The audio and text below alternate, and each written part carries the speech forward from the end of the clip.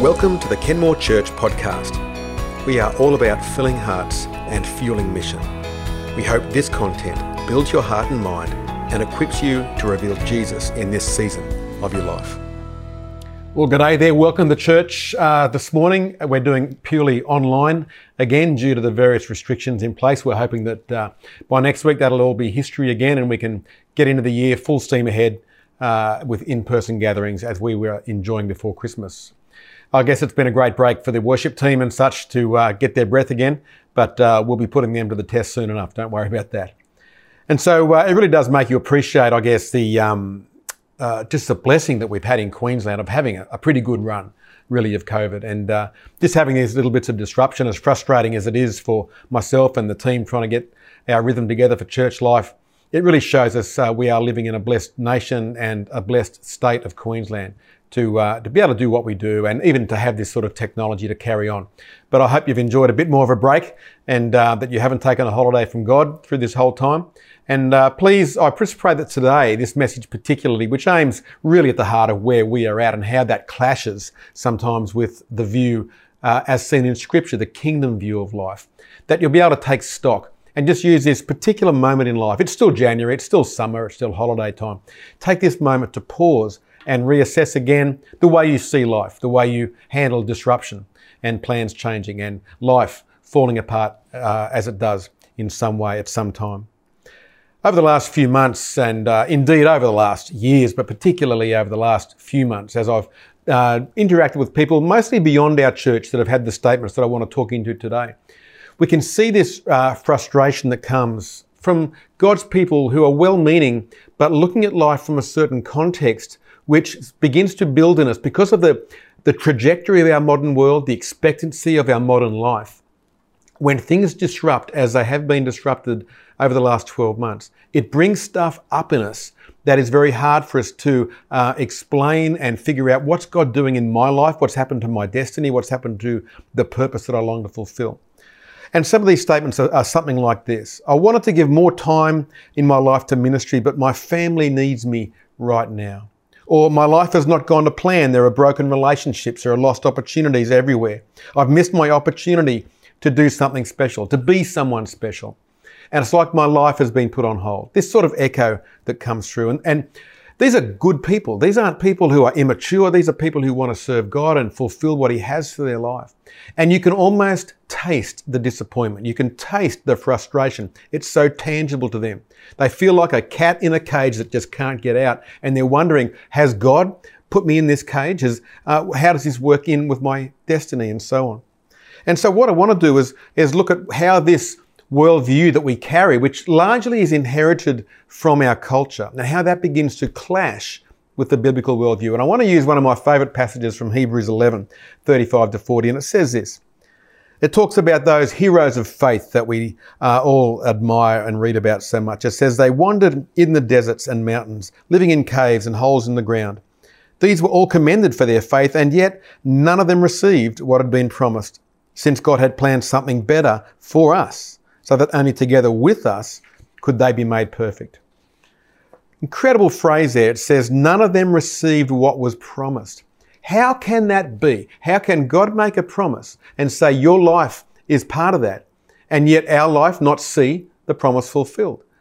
Or could we be looking at life through a Western lens that defines things that are eternal in terms of that which is temporal? And we can see that the people who viewed life the way the Scripture describes them, these legends of faith, Scripture defines their life as admirable. They never received what was promised, and yet this was a badge of honour for them, that they never received it, and yet they lived completely for it. They lived their life on a trajectory of promise, not so much a fulfilment of some endpoint that humanity wanted to define. And so delay and disruption messes with those of us in our world now where disruption halts our progress. But to them, it was seen very differently. And I've been reading a book recently, and the source of this came from an academic who's not long passed away, James P. Cast, and it's been picked up by a modern writer called Simon Sinek, who some of you may have seen. And they write about this clash between finite games and infinite games in their terminology. And the point is, if you try and play an infinite game, and we'll define those in a moment, you try and play an infinite game through finite rules, you're going to get very frustrated. You're going to find disruption as a blockage. You're going to struggle to understand the meaning of life when these sorts of things come upon you. So let me describe our finite games, the finite games that we play. And keep in mind, the Western mindset is a finite mindset. Our secular world, we're goal-oriented. Life success is seen in terms of time versus some tangible success factor like money or reputation or whatever. And we've got to go along to the right and up. And that's the way we measure success in life. And so these are finite games. These are finite rules. And we can see that with a finite game, there's always a beginning, there's a midpoint, and there's an end point. It finishes somewhere. And there are players and there are rules, and the players are always known and the rules are always fixed and the end point is clear. And what that means is if we play to life as if it's a finite game, then we are trying to be a winner, which requires someone else to what? Be a loser. Right? This is a finite game. So you can see it in sport, for example, which is a classic finite game. The whistle blows, there's a midpoint, there's an end point. Whoever has the most points wins. And I must win, but that requires someone else to lose. And there's a time frame involved in that. And when we think like that, then the ends, in some way, the price that we pay justifies the means. And so we're willing to accept a degree of collateral damage. We're willing to bend things a little bit in order to win the game, because the goal is to win the game. It's a finite game. But we are involved in so many things in life that are infinite games. In the infinite game, there are no finish point. The time is always beyond the horizon. It just keeps on going further and further. There's no finish. There's only that which is before and that which is behind us. The players in the infinite game come and go. And so when we read Hebrews 11, we're looking at a snapshot of someone defining and describing the infinite game. The players come and go. Here are some of the players of the past. And yet, if you look at the terminology, they're saying those players played in my game. And my game is making their game valuable. I'm building on what they've built and I'm handing this over to someone else again. So there's no obvious winners and losers. There's just players in the game. There's just a present existence and an accumulated experience. And this becomes the closest we can define to a win in the infinite game. It's accumulated wisdom and experience. So there's lots of infinite games going on. You could say life is an infinite game. You can't win life. You can't say my life has just turned out better than everybody else's. You can't even win in business. Although when you're in business, as I remember well, we were playing to win, but we were defining that win by I beat them in market sales this year, or I beat my competitor, or whatever it was. But you can't actually win business, because business just keeps on going. It never ends. You might win sales for that year, but then another year keeps rolling around. And so we find that living as a Christian is the ultimate infinite game. There is no defining the goal, because it just goes on forever. And even the Apostle Paul, when we see his language in Philippians, where he talks about, I run the race to gain the prize, he precedes that with other language that shows this context that I'm talking about, because he's a Hebrew of Hebrews. And he says, I haven't got it. I haven't, and I probably never will, but I'm straining ahead. And he said, I'm always moving towards, because he saw that this was an eternal prize. It's a prize that keeps on winning, because the winning is what we're doing and being in any moment in time, but I'm always able to continue doing that. So playing this infinite game by finite rules, which we would normally default to, causes us to struggle. And so you'll often see someone say, for example, that men who are predominantly goal-oriented, and that's what the scripture is really all about, men struggle with church, was often the claim. And I'm not sure that men struggle with church. I just think goal-oriented people struggle with an eternal game. Because where's the win here? What are we doing here? How do I play this game and somehow come out with it with a result? Because many of us, and I'll put myself in this category, if we don't finish a day with some tangible win, with something achieved and something done, we start to get a bit messed up inside. We just need to rule off, even if it's just mowing the lawn or sending an email or doing something, as long as I've achieved something.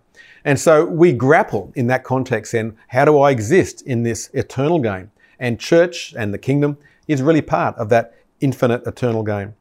So the art is to know how to play an infinite game with a finite mind, which is essentially what we've got.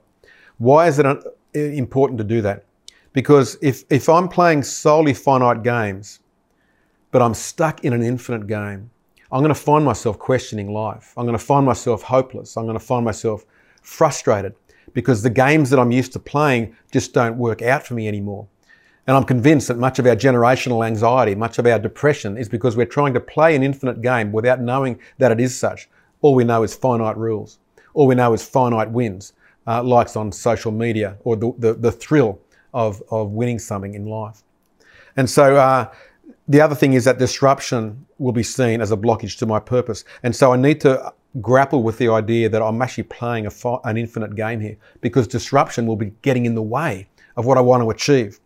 And so we'll find that things that we can't control, like sickness or relational breakdowns and all these sorts of things, we'll see them as taking away our meaning for life. We'll find ourselves in that depressive state. We'll find ourselves lost without an anchor because we're relying on finite wins to define our life. And so this becomes a whole way of thinking that's overlaid on our life.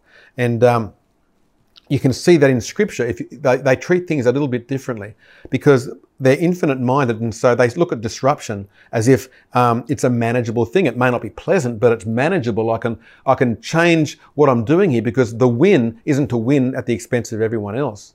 My life is defined in the win by saying, what's been around me? How have I taken all the parts that are available to me in my present day life and I've used them to the advantage for the ultimate game, the eternal game, and how I play that game. And so you could see, because so much back in the biblical days was not like we have it now. They didn't have health care and social security, all those sorts of things. The average lifespan was around 30, maybe 35. And so life could be taken from them at any moment. So they had to be able to win every day, but they were winning at the eternal game. And so they could look at brokenness, disruption, all those sorts of things and say, I can still win today by making the most of what life presents me. So it's a very different way of looking. But the reality is we see ourselves and life by default as a finite game. Even as Christians, we see life as a finite game because we preached that through the 70s and 80s. We talked very much about destiny. We talked about your calling. We talked about the fact that when we die, we all start again. And it actually presents with an infinite game that we're in a finite way, because we're saying, well, this whole game, it doesn't really matter what I do now. I may as well eat, drink and be merry, because when I die, as long as I've placed my faith in Christ, we just start again. It's not actually the case. You are in an infinite game right now. You are an eternal soul right now. The things that you do right now matter for eternity, and much of what we do for God will carry on through eternity. Your calling will never end. Who He's designed you to be will be redeemed. It will be perfected. But essentially, the same you, redeemed and living with Christ, will go on for eternity. Because it's just going to keep going on. It's going to go on beyond heaven, because the new heaven, the new earth comes down again, and we start it all again here. So we get to take all that accumulated history, all that accumulated knowledge, all that God's done in your life remains. The memories remain. And you take that on and we build a new society, a new life, and a new world. I cannot wait to get to the new heaven and the new earth. And so we remain, by default, goal-oriented. And so we just love getting things done. So what we must choose now in this life is to say, even though I'm finite-minded, I'm playing an infinite game. And so we choose projects and assignments that give us the ability to have somewhat of a win, but we do things that last for eternity. And you can do that in your workplace. You can do that with your family, of course. You can do that with all sorts of areas, no matter where you are. Even though everyone else around you is playing a finite game, you can play the infinite game. I found myself even last night, I was in a setting and I was sitting next to the head of operations of the M1 freeway, the Gold Coast to Brisbane freeway there, that terrible thing that blocks and there's so many accidents on. And this guy was in charge of running all of that.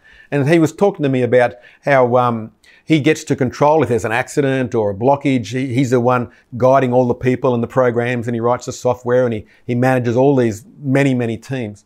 And he said, what do you do? And I said, oh, I'm a pastor. He said, how did you get into that? And I said, well, I love people and I wanted to contribute more to the well-being of people.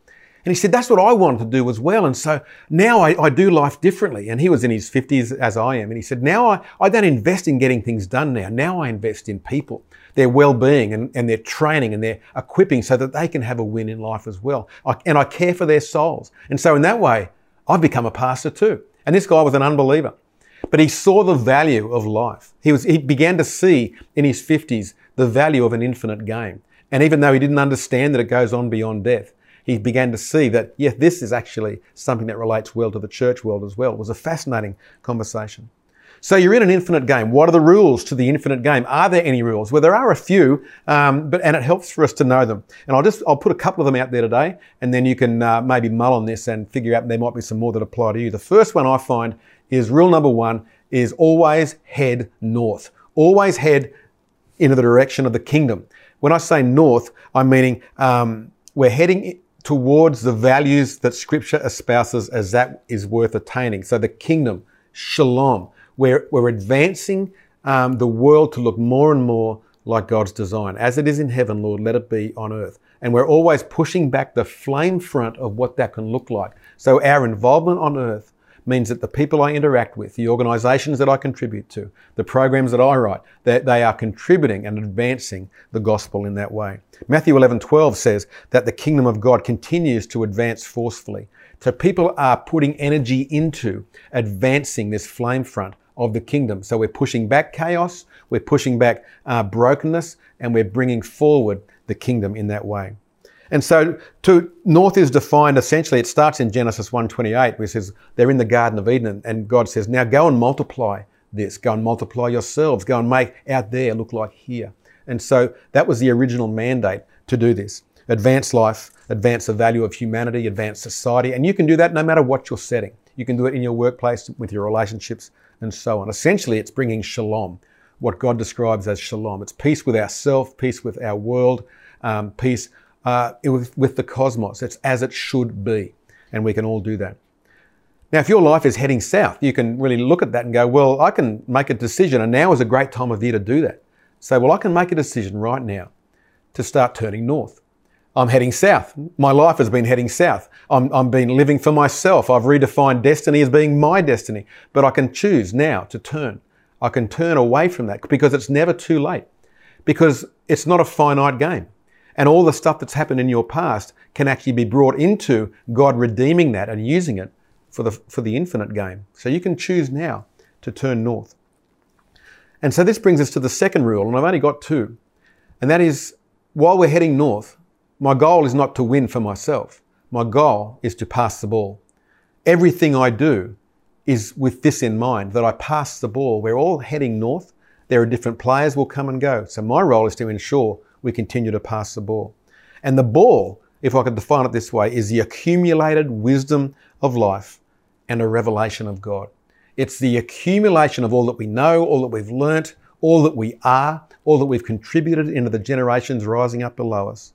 And it's also our revelation and understanding of God. I love Deuteronomy 29:29. It says, the secret things belong to the Lord our God, but the things revealed belong to us and to our children forever, that we may follow all the words of this law. They're saying there that there's a handing over here, that the Lord reveals stuff to it, and then we have that, but we must pass that on because it belongs to us and those following after us.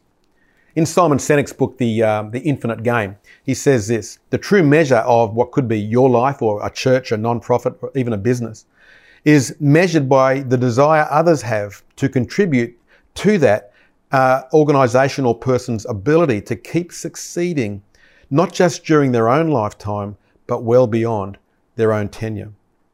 And so our mindset in all of life means I'm passing the ball. It's not about what's best for me, it's what's best for us.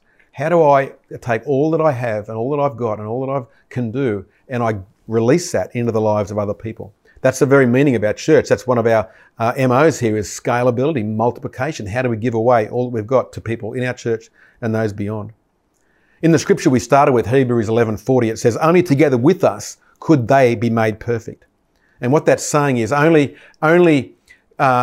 with us can the generations before find meaning in what they accomplished. And the same now applies to us. Only by handing over all that we've done and all that we are to the generations that are following can this make what we are and what we've done perfect. Very interesting mindset. It's an infinite game. And so what that means is your accumulated lessons belong to those who are following. So you may be listening to this and saying, well, look, my life has not really meant much of anything at all just yet. And you can change that in many ways. And you can change it by taking the life that you've already lived, whether it's full of brokenness and pain and dysfunction or not, and taking that and saying, what's the accumulated wisdom I've had from that? Because you may define your life If you've defined it by finite rules, you may have defined it as a failure. You may look at your life and say, look, I've got a failed business, I've got failed relationships, look at my life, I've given it my best 20 years of adult life and it's just fallen to pieces. You may see life that way. You may have lost your marriage, you may have lost your family, you may have lost the whole lot. And yet there is so much to learn from that. Who has that experience made you to be? What has that done to you? That belongs to us. All that you are, we can learn from that. All that brokenness, all the things that have gone wrong. I'm going to learn much more from you from what's gone wrong in your life than what's gone right. I need to read the book of your life because it enriches me and it enriches those who follow on. See, a win for me and a win for you and a win for all of us is not that we've had brokenness and my testimony is that it's all gotten better, that somehow I turned life around and I figured out a way that I won in the end. That's not the win. The win is not that it's all restored or that you beat everyone else at life. The win is that we all learnt that you became someone different. You became someone bigger out of all of that. And because of who you are, we are all bigger as well because now you're contributing to who we are. You can turn north. Your life may have turned south. Turn north at any moment and you can do that. You know, I've come to believe that if you want to know what your destiny is, and we often ask this as a what's the meaning of my life? If you want to look at what your destiny is, what God wants to do in you, have a look at what Satan's tried to take away from you. Have a look at what he's tried to rob you of. Your family, your relationships, your parents, your successes, your skills. Maybe there's been injustice. Maybe things have been taken away from you. Have a look at that. Because God's destiny is to redeem that. To take all that you've learnt from that and say, I want to multiply that, not only into you, but in the generations that follow. I love Genesis 3:15. It talks straight after the fall and God's promising, he's talking to Eve. And he said, you know that snake that bit your heel? Your offspring's going to stamp his head, that same heel on his head. He takes that which was meant for evil and somehow he resumes it and redeems it. And he says, I'm going to mean it for good. The very purpose that was meant against you, I'm going to use against him. It's an incredible power that God has to redeem any situation. I've found that in my own life too, passing the ball, it's my own rule of life. I have this saying that I picked up from an associate I know, Craig Groeschel, who said the same thing to me. He said, look, the more you get to know me, the less you're going to be impressed. And that's certainly true in my life.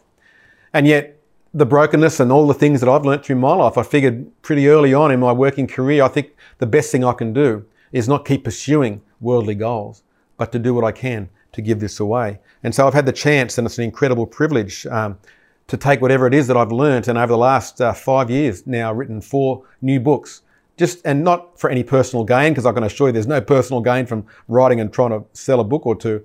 The gain is the accumulated wisdom. It's the ability to take that which has been learnt and fast track the learning of others so their life can move on quicker and more profoundly. That's a real blessing to be able to do that, and we can all do that in our own way. I just want to read for you as we finish up a poem at the beginning of Simon Sinek's book on the infinite game that really just articulates this. And as I read this, and it'll come up on screen, perhaps you can reflect. It says this: a signpost stands at a fork in the road. Pointing one direction, the sign says victory. Pointing in another direction, the sign says fulfillment. We must pick a direction. Which one will we choose? If we choose the path of victory, the goal is to win. We will experience the thrill of competition as we rush toward the finish line. Crowds gather to cheer for us, and then it's over and everyone goes home. Hopefully we can do it again. If we choose the path to fulfillment, the journey will be long. There'll be times in which we must watch our step. There will be times we can stop to enjoy the view. We keep going. We keep going. Crowds gather to join us on the journey. And when our lives are over, those who joined us on the path to fulfillment will keep going without us and inspire others to join them too. So my question to you and to myself is, what game am I playing? How do you see life right now? And especially in this moment, as I've mentioned, this time of 2021 where the disruptions continue to some extent.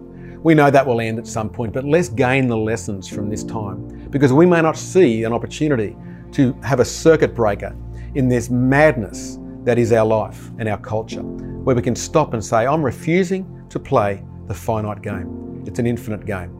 Let me pray for you now. Father, I pray for each one listening and watching today. I just pray that they would take this moment, this pause that's been put upon us, and they'll use it to your advantage, that they'll spend today just thinking about what game they're playing in life. Is it the eternal game? Is it the infinite game? And I just pray that you give each of us, as we spend today mulling over that, the ability to head north where we are presently turning south. That we turn our lives around, that we'd play a different game, that we'd pass the ball onto someone else. So Father, I just pray today you reset our compasses in that way. Reveal yourself, reveal your purposes in Jesus' name. Thanks for joining me today. Look forward to seeing you hopefully in person again next week. Bye now.